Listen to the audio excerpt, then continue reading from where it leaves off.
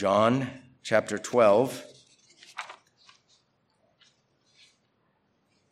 continuing where I left off last week, John chapter 12. Last week I looked at verse 37 alone. This week, hopefully, I'll get through verse 41. It's John chapter 12. What's happening in John chapter 12 is we're given the last public ministry of our Lord. It's the last week of our Lord's life while he was on the earth. He's again in Jerusalem, and there's a lot of people there.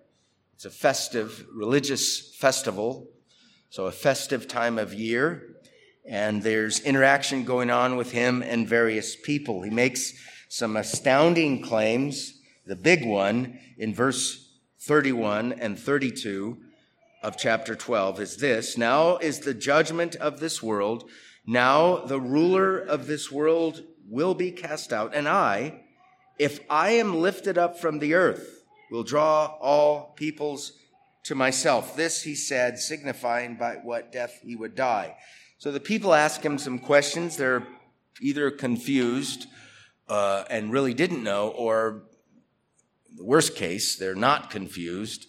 They know exactly what he meant, and they utterly disagree with him. Basically, they say, Jesus, you got the Old Testament wrong, okay?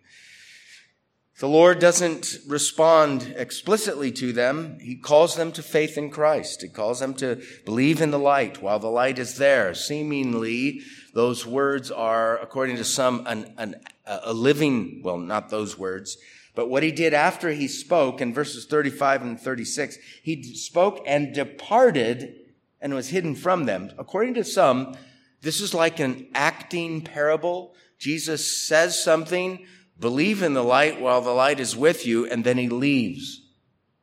The leaving itself could be an indication that they better believe because he is leaving. Then what happens in verses 37 through 50 is John kind of gives a review of the unbelief of the Jews. Verse 37, "But although he had done so many signs before them, they did not believe in him." So he states that though he had done many signs, they didn't believe in him. Then he relates that statement, the current unbelief during the earthly ministry of our Lord, to the Old Testament. And then in verses 42 and 43, he gives us a small glimmer of these rulers who believed, in quotes, in him, but because of the Pharisees, they did not confess him, lest they should be put out of the synagogue. Why? For they loved the praise of men more than the praise of God. Then verses 44 through 50 are like some major claims made by our Lord. We really don't know where he said this. John doesn't tell us. He just asserts these claims by the Lord Jesus. So we're looking at verses 37 through 41. And what we have here in verse 37 is John announcing to us Jewish unbelief in light of many signs done before them. That's the verse I looked at last week, concentrating on these words. He, remember the 4 points, he had done so many signs before them. And so we looked at who he was, or he is. He's the one who claimed to be one with the Father. He's the one who John said, in the beginning was the Word, and the Word was with God, and the Word was God, and the Word became flesh. He's the one who said, before Abraham was born, came into existence, I am. So this is not Moses who did miracles. This is not Elijah and Elisha. There were miracles around all three of those Old Testament figures. None of them ever said, oh, by the way, before Abraham was, I am. None of them ever claimed to be the way, the truth, and the life. None of those miracle workers ever said anything like, I am the resurrection and the life. So the he of verse 37 is very important. It's none other than the incarnate Son of God for us and for our salvation. So then we looked at what he had done, some of the miracles included, the signs included in John's gospel. But there's something else that he does here in this section. The section is verses 37 through 41. So last week we noted John's announcement of unbelief in the light of the many signs, done before them. But note, secondly, that John relates the then contemporary widespread unbelief in our Lord to the Old Testament. So let's read 37 through 41. But although he had done so many signs before them, they did not believe in him, that the word of Isaiah the prophet might be fulfilled, which he spoke, Lord, who has believed our report? This is Isaiah 53:1. We'll be there in a minute. And to whom has the arm of the Lord been revealed? Therefore, they could not believe. So in verse 37, they did not believe. Verse 39, they could not believe because Isaiah said again, he has blinded their eyes and hardened their hearts, lest they should see with their eyes, lest they should understand with their hearts and turn so that I should heal them. That's Isaiah 6. These things Isaiah said when he saw his glory and spoke of him. So what he does here is he relates his assertion about the widespread unbelief to the Old Testament. You remember last week, if you were here, at some point I mentioned that, you read this and you go, wow, what a failure. He had done all these signs signifying his true identity and mission, and yet the bulk of them didn't believe. What an utter failure. Christianity can't be true. Well, John says, hold on. I'm assessing this situation that I witnessed when the Lord Jesus was on the earth, and I can verify that not only did it happen, but the Old Testament predicted that it would happen this way. Both the sufferings and the glory of the Messiah. Both his words spoken and his deeds enacted, and the vast majority of his own kinsmen did not believe in him. John's saying, I am interpreting these recent events in light of what the Old Testament said. Isaiah the prophet spoke about Jesus and these very days that he was living in. So this morning, we're going to look at verses 38 and 31, where John relates the contemporary widespread unbelief of our Lord to the Old Testament. And I think I have 4 observations, might be 3. But note first the connection between verses 38 and 41 with verse 37. So let me reread 37 through 41, and I'll accentuate where it helps seeing this connection. Verse 37. But although he had done so many signs before them, they did not believe in him, that the word of Isaiah the prophet might be fulfilled, which he spoke. So he's going back to the Old Testament. Lord, Isaiah 53, verse 1, who has believed our report? And to whom has the arm of the Lord been revealed? Therefore, they could not believe because, here's Isaiah again. Isaiah said again, this is Isaiah 6, 9 and 10. He has blinded their eyes and hardened their hearts, lest they should see with their eyes, lest they should understand with their hearts and turn, so that I should heal them. These things Isaiah said, Isaiah 6, 9 and 10, when he saw his glory and spoke of him. So we have to go back to Isaiah chapter 6 to see what's going on. So the doing of so many signs before them and the fact that they did not believe in him are both related to what Isaiah the prophet had said many hundreds of years prior. This is very intriguing, isn't it? You think about it. John is relating the current events of his day that just transpired while the Lord was on the earth to the Old Testament. Both the words spoken by our Lord and the arm of the Lord revealed by him, the power of God. Both the report about him through his own lips and from others, and the miracles, the signs. Isaiah said this was going to take place. He would both speak words and act signs, deeds. And yet the bulk of his kinsmen would not believe. But note second, the three Isaiah texts John references. There are two quotations. I mentioned these, Isaiah 53:1 and Isaiah 6:9 and 10, and one allusion.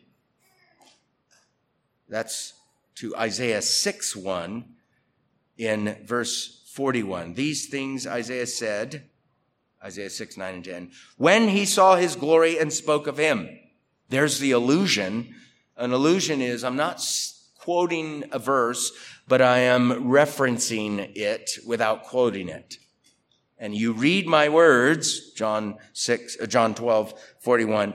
And if you know Isaiah 6, you know what I'm talking about. I'm talking about Isaiah 6:1. So we have to look at Isaiah 53, Isaiah 6, 9 and 10, and Isaiah 6:1. Listen to Isaiah 53. Matter of fact, I'm going to read Isaiah 52:13 through 53:12. Now, the reason I'm doing that is if you have an English Bible that has headings, they probably show you that Isaiah 53 actually comes in a wider context, including Isaiah 52:13 and following. As I read these words, they're very familiar. Good readers of John are going to go, oh yeah, this is all over the Gospel of John, the things that Isaiah says here. Behold, my servant shall deal prudently. He shall be exalted and extolled.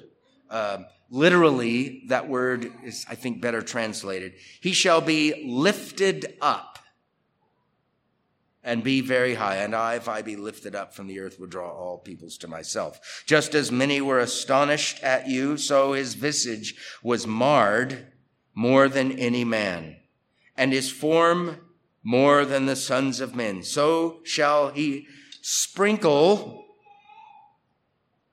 There's paedobaptism in the Old Testament. Better translated, startle. Sprinkle has this meaning back then of wow. So he shall startle many nations. How is he going to do that? Kings shall shut their mouths at him. For what had not been told them, they shall see. And what they had not heard, they shall consider. 53:1. Who has believed our report? And to whom has the arm of the Lord been revealed? By the way, good readers of the Old Testament know that when Isaiah talks about the arm of the Lord, he's borrowing language from Moses, right? The arm of the Lord was revealed when the Lord, thank you. This is my sermon, Sean. When the Lord rescued, when the Lord saved Israel from Egyptian bondage. The arm of the Lord is a figure of speech for the execution of divine power. So Isaiah is being Mosaic here. For he shall grow up before him as a tender plant and as a root out of dry ground. That is this servant of the Lord. He has no form or comeliness. And when we see him, there is no beauty that we should desire him. He is despised and rejected by men. So should we be surprised of the rejection of our Lord during his earthly ministry? No, we should say, God told us this is going to happen through Isaiah. Isaiah spoke about the sufferings and the glory of the Christ who was to come, a man of sorrows and acquainted with grief. And we hid, as it were, our faces from him. He was despised. We did not esteem him. Surely, he has borne our griefs and carried our sorrows. Now my soul is troubled. Remember when he said that? This is found in the prophets. Yet we esteemed him stricken, smitten by God, and afflicted. But he was wounded for our transgressions. He was bruised for our iniquities. The chastisement for our peace was upon him, and by his stripes we are healed. All we, like sheep, have gone astray. We have turned every one to his own way, and the Lord has laid on him the iniquity of us all. He was oppressed, and he was afflicted, yet he opened not his mouth. He was led as a lamb to the slaughter, and as a sheep before its shearers is silent, so he opened not his mouth. He was taken from prison and from judgment, and who will declare his generation? For he was cut off from the land of the living. For the transgressions of my people he was stricken. They made his grave with the wicked, but with the rich at his death, because he had done no violence, nor was any deceit in his mouth. Yet it pleased the Lord to bruise him, to crush him. He's put him to grief. When you make his soul an offering for sin, he shall see his seed. He shall prolong his days, and the pleasure of the Lord shall prosper in his hand. He shall see the labor of his soul and be satisfied. By his knowledge, my righteous servant shall justify many, for he shall bear their iniquities. Therefore, I will divide him a portion with the great, and he shall divide the spoil with the strong, because he poured out his soul unto death, and he was numbered with the transgressors, and he bore the sin of many and made intercession for the transgressors. So that's the context from which John references or quotes. He quotes Isaiah 53:1.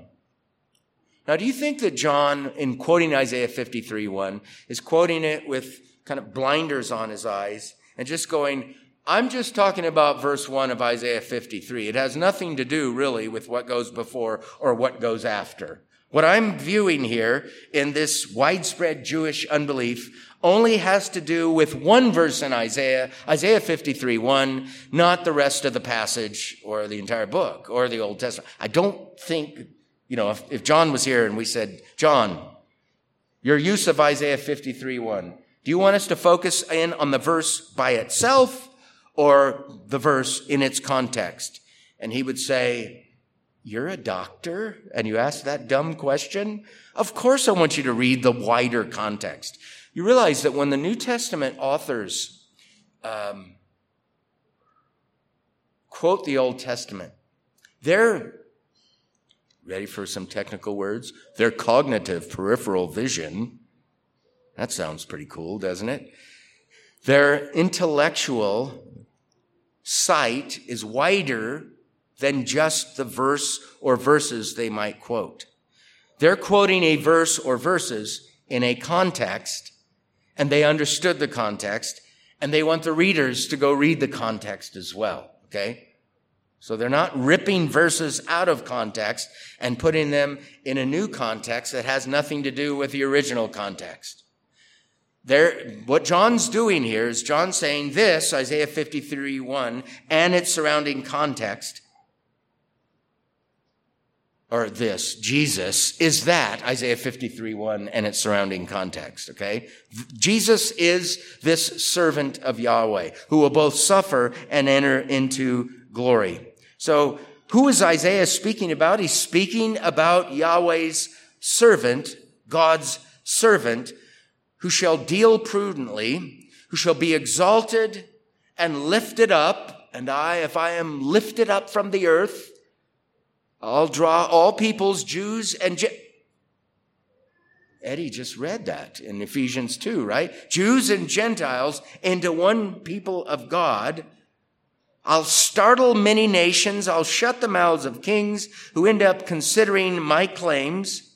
This one whose report will not be believed and who will reveal the arm of the Lord, who will be despised and rejected, a man of sorrows, acquainted with grief, rejected by men, not esteemed. He carries the griefs and sorrows of others. He is smitten by God. He is afflicted. He is wounded for others. He is bruised for others. He is chastised for others. He takes the iniquity of others, who was oppressed, afflicted, led as a lamb to the slaughter, cut off from the land of the living, did no violence, who had no deceit in his mouth, was bruised or crushed by the Lord, put to grief, made his soul an offering for sin, who shall see his seed, prolong his days, prosper, see the labor of his soul, be satisfied with his labor, justify many, bearing their iniquities, pour out his soul unto death, be numbered with transgressors, bear the sin of many, and then intercede for them. That's who the servant of the Lord is.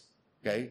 So now John's looking at this widespread unbelief, and he says, man, they didn't believe in him. But I got good news. Before you think Jesus was an utter disaster, an utter failure, an utter fraud, he has nothing to do with the Old Testament, John says, hold on. These words spoken and these signs enacted, these miracles, and the widespread rejection, God already told us it was going to happen, and it has happened. To whom is Isaiah referring? John tells us he's referring to Jesus, who would be incarnate, and his ministry. Matter of fact, no, that's Isaiah 6.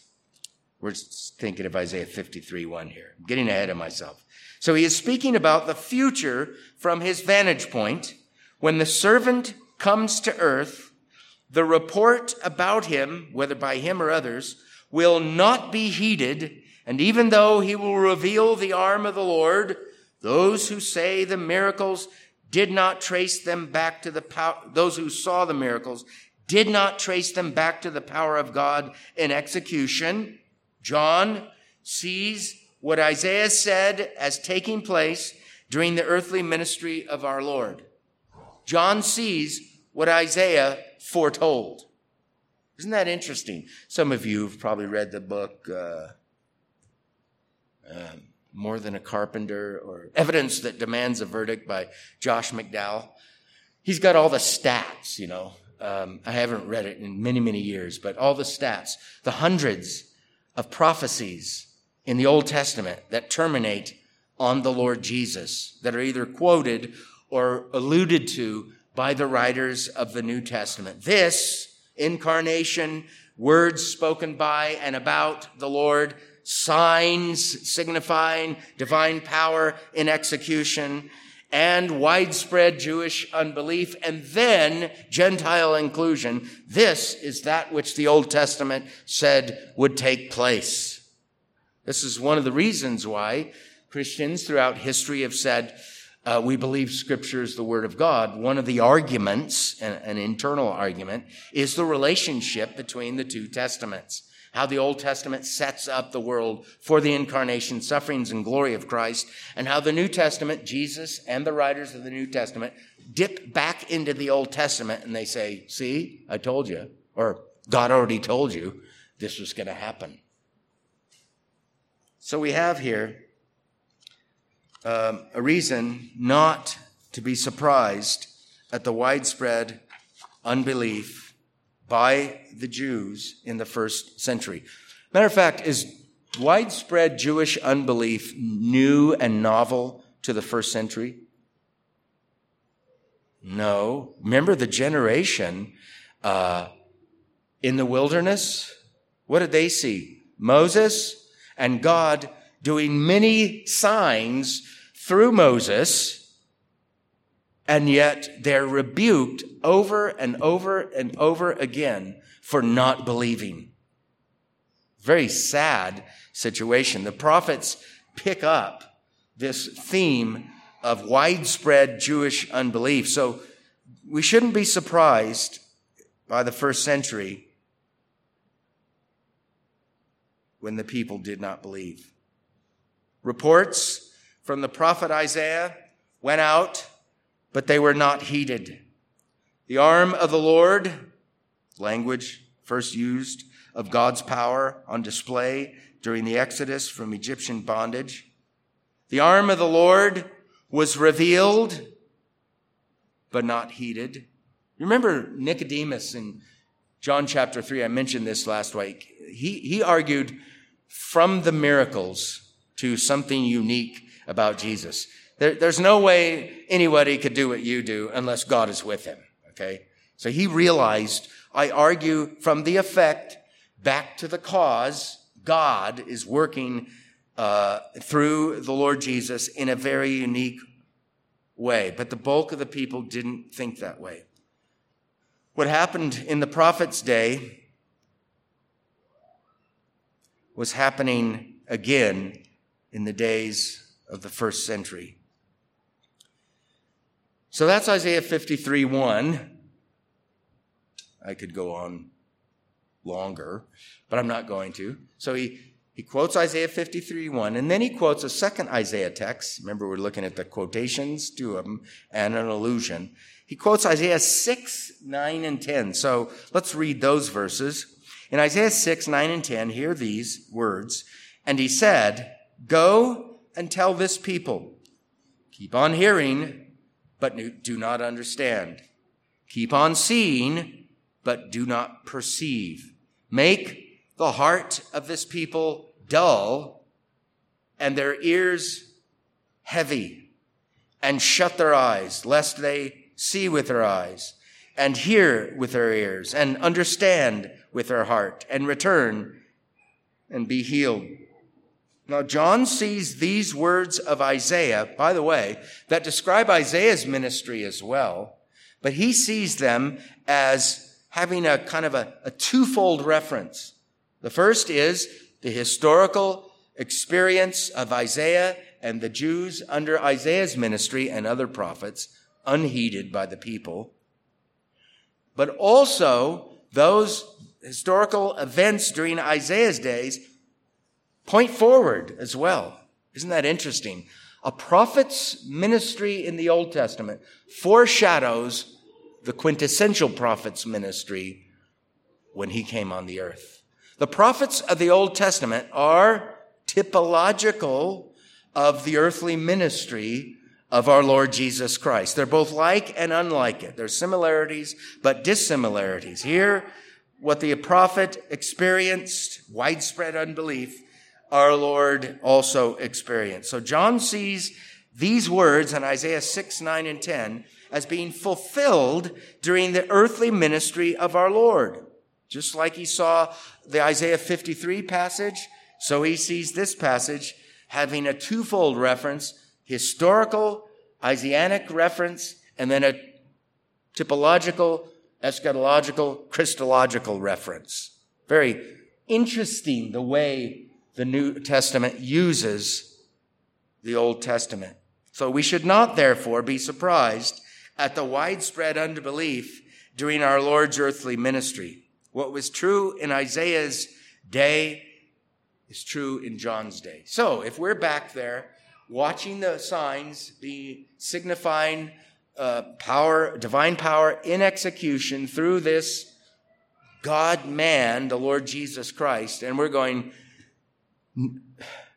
every once in a while people believe, but compared to the thousands and thousands that saw what he did and heard what he spoke, that number of believers is relatively small. When the Messiah comes, he's going to come with cymbals and drums beating and horses, and he's going to win. He's not going to lose. He seems to be a loser. That's the way this crowd of people in the passage before our passage, it's kind of the way they viewed what Jesus said when he said, "And if I be lifted up, I will draw all peoples to myself." They're going, "What? We have heard from the law that the Messiah endures forever, and yet he's going to be lifted up. Who is this Son of Man you're claiming to be? You're a fraud. You have nothing to do with the promises of the Old Testament." Okay, so most of the people thought that. But what John's telling us is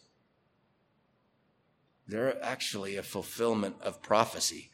Reading the commentaries on these verses, most of them said, this is a very scary passage. These people did not believe, verse 37, and then verse 40 or whatever it is, could not believe. There's some sort of justice being executed upon that generation that sealed them in their unbelief, at least for a time, because, by the way, if we keep reading the New Testament, you know what happens at Pentecost. Thousands believe, and the Christian church started as a small company of Jewish believers and went out from there. You read the book of Acts, it goes all the way to Europe. And then the book of Acts ends, and then the history of the church starts. And the gospel goes forth, and churches are planted and developed and grow and plant other churches all over the face of the earth. Now, we've looked at the two Old Testament quotations. There's also an allusion in John 12:41. It says this. The allusion is to Isaiah 6:1. These things, Isaiah 6:9 and 10. Isaiah said, when he saw his glory and spoke of him. Now, this is strange.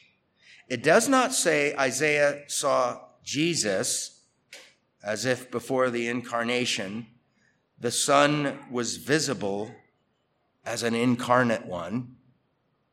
There's no incarnation before the incarnation. Great is the mystery of godliness. God was manifested in the flesh. Never before had God assumed human nature.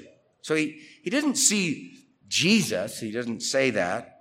He says he saw his glory and he spoke of him.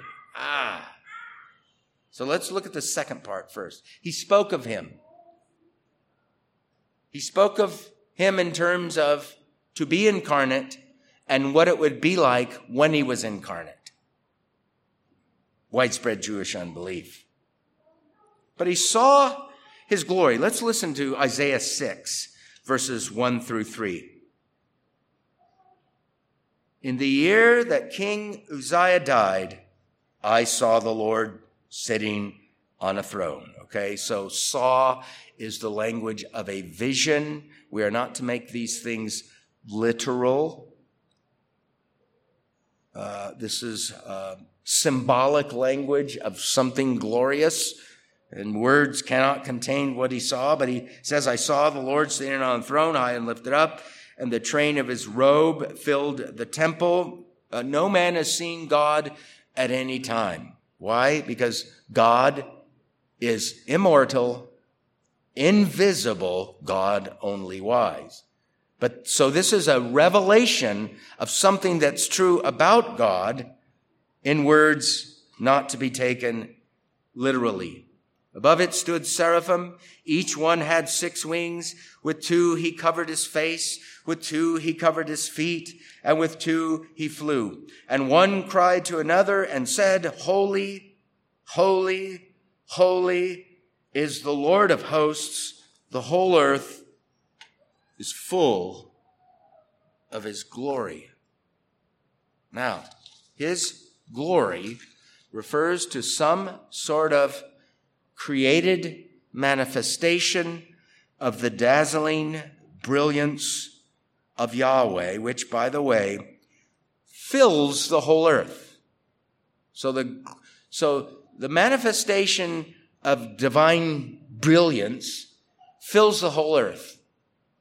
How does it do that? Well, God's omnipresent, of course, but the earth itself is a creature which manifests its creator. John connects the glory seen by Isaiah with our Lord. which is odd, at least odd, if not extremely strange. But our Lord became flesh in the first century. Right? Right? If he became flesh in this first century, body and soul, how could John, before he became body and soul, flesh in the first century, how could he see his glory if he wasn't a man? He must exist in another form than just man. Remember the language of Paul. Form of God, form of man, or form of a servant. Matter of fact, I almost said Paul got that from St. Augustine, but Augustine got that from Paul. Form of God, form of man. Form of God, form of a servant. According to the form of God, was our Lord omniscient? Yes. According to the form of a servant or man, was our Lord omniscient? No. According to the form of God, was our Lord omnipresent? Yes. According to the form of servant or man, was our Lord omnipresent? No. He was localized, right? So if Isaiah saw his glory, by the way, his, in context of Isaiah 6:1, is Yahweh, whose glory was not only seen in this temple vision, but it fills the whole earth. John is saying Isaiah believed in the divinity of the servant of Yahweh. There he is in existence prior to his incarnation, exhibiting, revealing his divine glory. In this case, to the prophet. He saw his glory. Very fascinating testimony. So, what John is claiming is this: the glory revealed to Isaiah, the glory of Yahweh, is that which is indicative of the Son of God's true identity as God, and it was such prior to the incarnation. This is one of the unique doctrines of the Christian faith. The first is the revealed mystery of the Trinity. The second is, right behind it, the revealed mystery of the incarnation. Why, Anselm asked, why did God become man? And the answer is, only God could save man this side of the fall into sin. So, there's a sense in which our Lord existed prior to becoming man. Did he exist prior to his incarnation as man? No.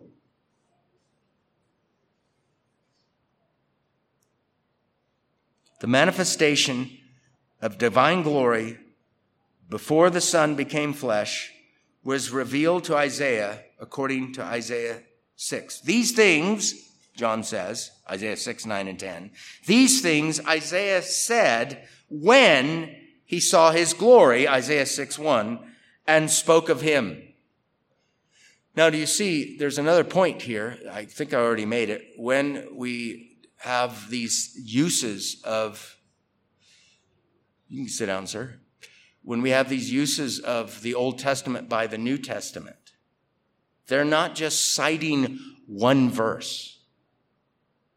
And they don't want us to go back there like this. They're citing verses in context. And so here is the same thing happening in John 12:41. I think I said I had 4 things to note. Note, thirdly, what John is doing by citing these texts, okay? He's citing and alluding to a third. He's citing 2 Isaiah texts, 53:1 and Isaiah 6, 9, and 10, and then he alludes to Isaiah 6:1. Notice what he's doing. He is claiming that this, Jesus' teaching, his report, and Jesus' signs, the arm of the Lord revealed, and rejection are, in fact, all contained in the Old Testament. I'm beating a dead horse maybe by now, but I keep saying this. That's what he's saying. He's saying these current events are those things which the prophet said would take place. a big apologetic for the veracity of the claims of our Lord Jesus and his apostles. And then fourth, I want you to note fourth, a seeming difficulty here. It seems on face value that otherwise seeing people and sweethearts were blinded and hardened, right? He says they're blinded, they were hardened. Now, the way we think about being blinded and hardened is, well, they must have been able to see and their hearts must have been soft or sweet. So God made innocent people to be sinful people. That's what it looks like, doesn't it? It seems on face value in John 12:37, they did not believe. And then in John 12:39, they could not believe. See that? That's kind of harsh language, right? As a 21st century Westerner, we read that and we're going, what in the world's going on here? These otherwise innocent people were made wicked by God? Is it the case that these people had some sort of divine infusion into their souls, keeping them from believing Jesus' claims?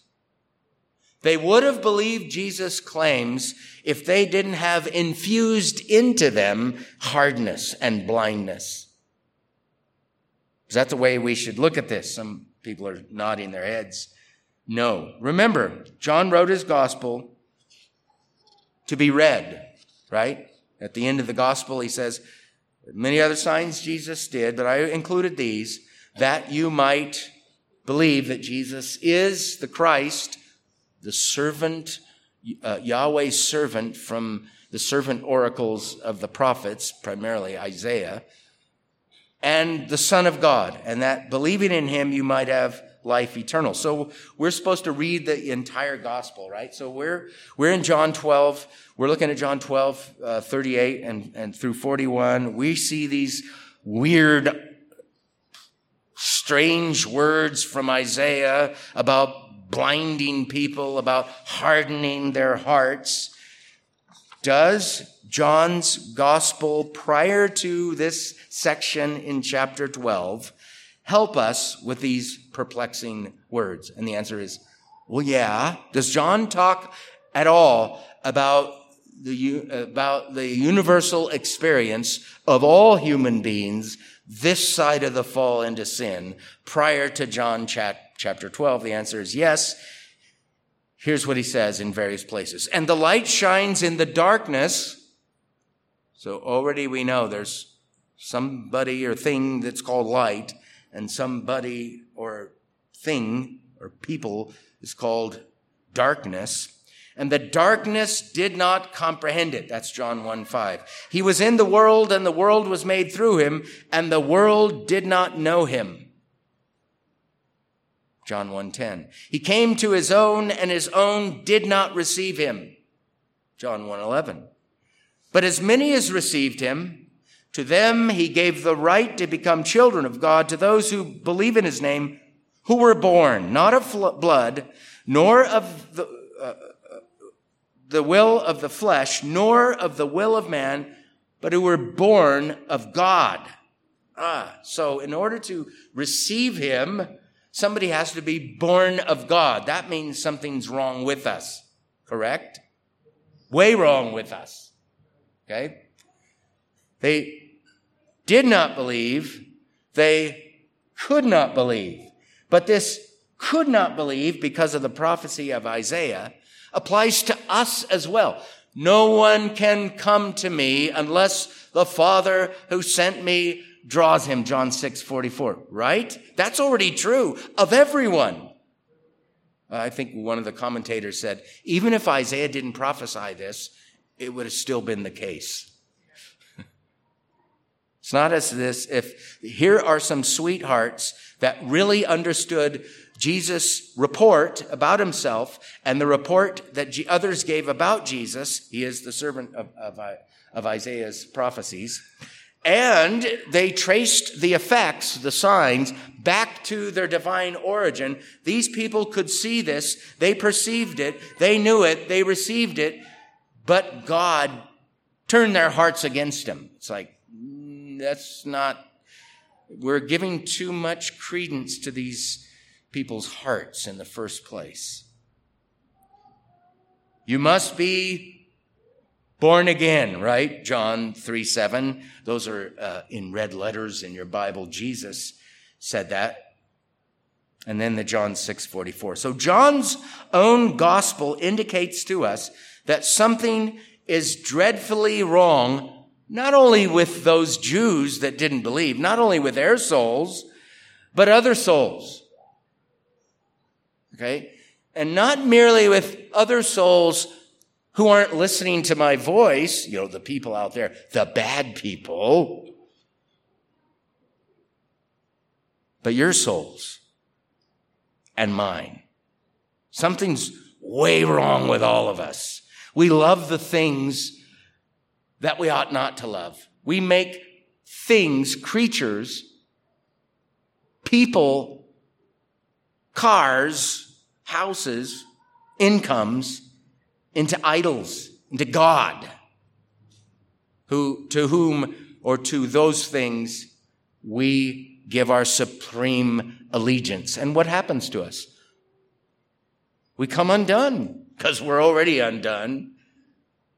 So it cannot be that the people John is talking about in John 12 were, prior to hearing from and seeing Jesus' signs, morally neutral with the ability in themselves to see Jesus for who he was. That's not the people he's describing. They weren't sweethearts made sour hearts. Some of you like that word. I think I made it up, sour hearts. If you put sweethearts in your computer, it doesn't show a spelling error. But if you put sour hearts, it shows a spelling error. These weren't sweeties turned sour by some sort of divine work in their souls. These are already sour hearts who got more sour when the resurrection and the life, the way, the truth, and the life was before them, reporting about himself in relation to the Old Testament promises and signifying through his miracles his divine identity. They were already sour hearts. And due to their sin, God judged them during their lifetime. Now that sounds harsh. But listen, here's a 19th century Anglican, J.C. Ryle. He says this: the key to the whole difficulty, after all, lies in the answer we are prepared to give to the question, is God just in punishing the sinner? Now, most people would say, well, yeah, God is just in punishing the sinner. Is God just if he punishes a sinner before the last day? And the answer is yes. Does God punish sinners before the last day judgment to the degree that they deserve to be punished in this life? No. The true Christian and honest Bible reader, Ryle goes on, will find no difficulty in answering that question in the affirmative.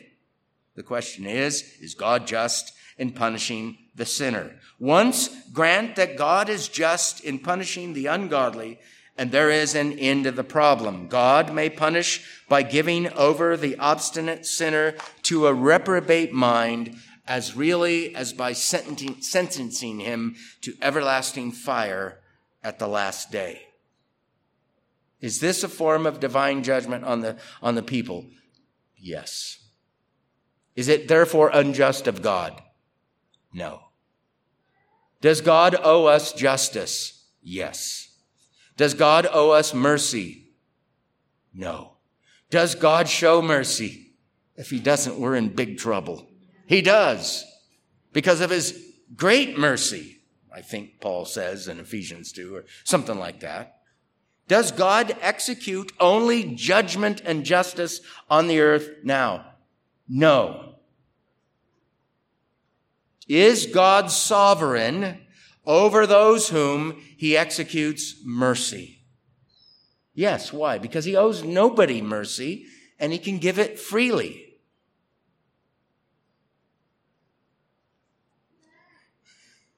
Now, the story isn't as bad as it might sound from these verses. Like, nobody believed in Jesus. John did. The apostles did. Mary, Martha, Lazarus, others, hundreds, probably thousands. Many more, multiple thousands didn't. But then when we read, after he was lifted up from the earth, what did he start doing? He started drawing all kinds of people to himself.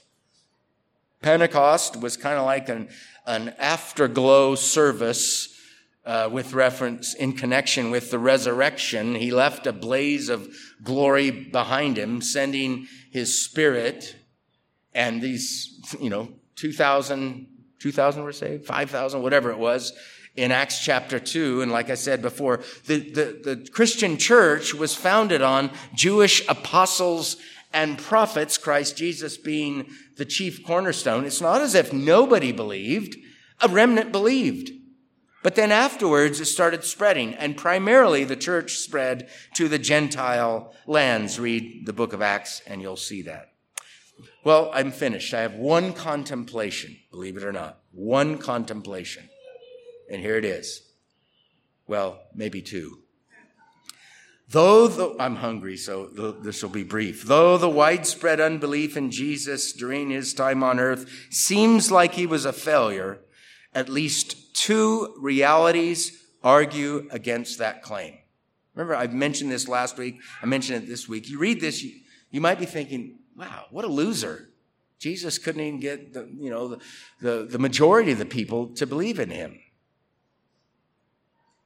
So let me say this again. We're going to think through this. Though the widespread unbelief in Jesus during his time on earth seems like he was a failure, at least two realities argue against that claim. First one is this. In verses 38 to 41, John links the unbelief in Jesus of the first century with past statements made by God through the prophet Isaiah. That's pretty important. John's saying, don't be surprised, by the way. God, through the prophet, we could say, God, through the prophets, predicted both the coming of the Messiah, the Christ, the servant of the Lord, and God, through the prophets, also predicted the widespread unbelief of Christ's own kinsmen. You remember those statements in Luke's gospel twice? In the book of Acts, chapter 26, there might be another one in Acts. In 1 Peter chapter 1, relating the prophets to predicting the sufferings and the glory of the Messiah. Remember that? That language is in the New Testament several times. The New Testament, starting with Jesus, and then some of the writers and speakers, claim that the Old Testament spoke about sufferings and glory. And you remember the Isaiah 53 passage? Part of the sufferings of Christ is the denial of Christ. They didn't treat him as they ought to have treated him. He was not recognizable or recognized for who he truly was. God become man for us and for our salvation. Some recognized it, but the bulk of the people did not recognize it. So his sufferings shouldn't surprise us. Now, here's what happens with Isaiah 53. With some contemporary Jews, I think it's the majority position among Jewish people. They say Isaiah 53 talks about them, the nation. I found out in some old commentaries that old rabbis said there were two major views here. Either it refers to the nation, there are actually three, but we'll just talk about two. Either it refers to the nation of Israel. So if you imbibe that, if you take that view and you're a Jewish person, you go, well, of course we're going to be persecuted. Of course we're going to have it hard. Here we are. We are Yahweh's servant like no other nation, and we're going to be despised and rejected among men. We're going to bear the iniquities of others, I guess. The other view was that it referred to the Messiah. Even some ancient Jews held that view. And that's exactly how the New Testament views this. This suffering servant in Isaiah 53 should not surprise us when he comes to the earth. But there's another argument, another reality that argues against Jesus being an utter failure. And that is this. The church Jesus began during his days among us has spread all over the earth. Right? I mean, we're here. Jesus was an utter failure. The Old Testament spoke about his sufferings during the days of his flesh, and then he would enter into glory. The Old Testament spoke about the suffering servant being lifted up, and then after that, nations, kings bow down to him.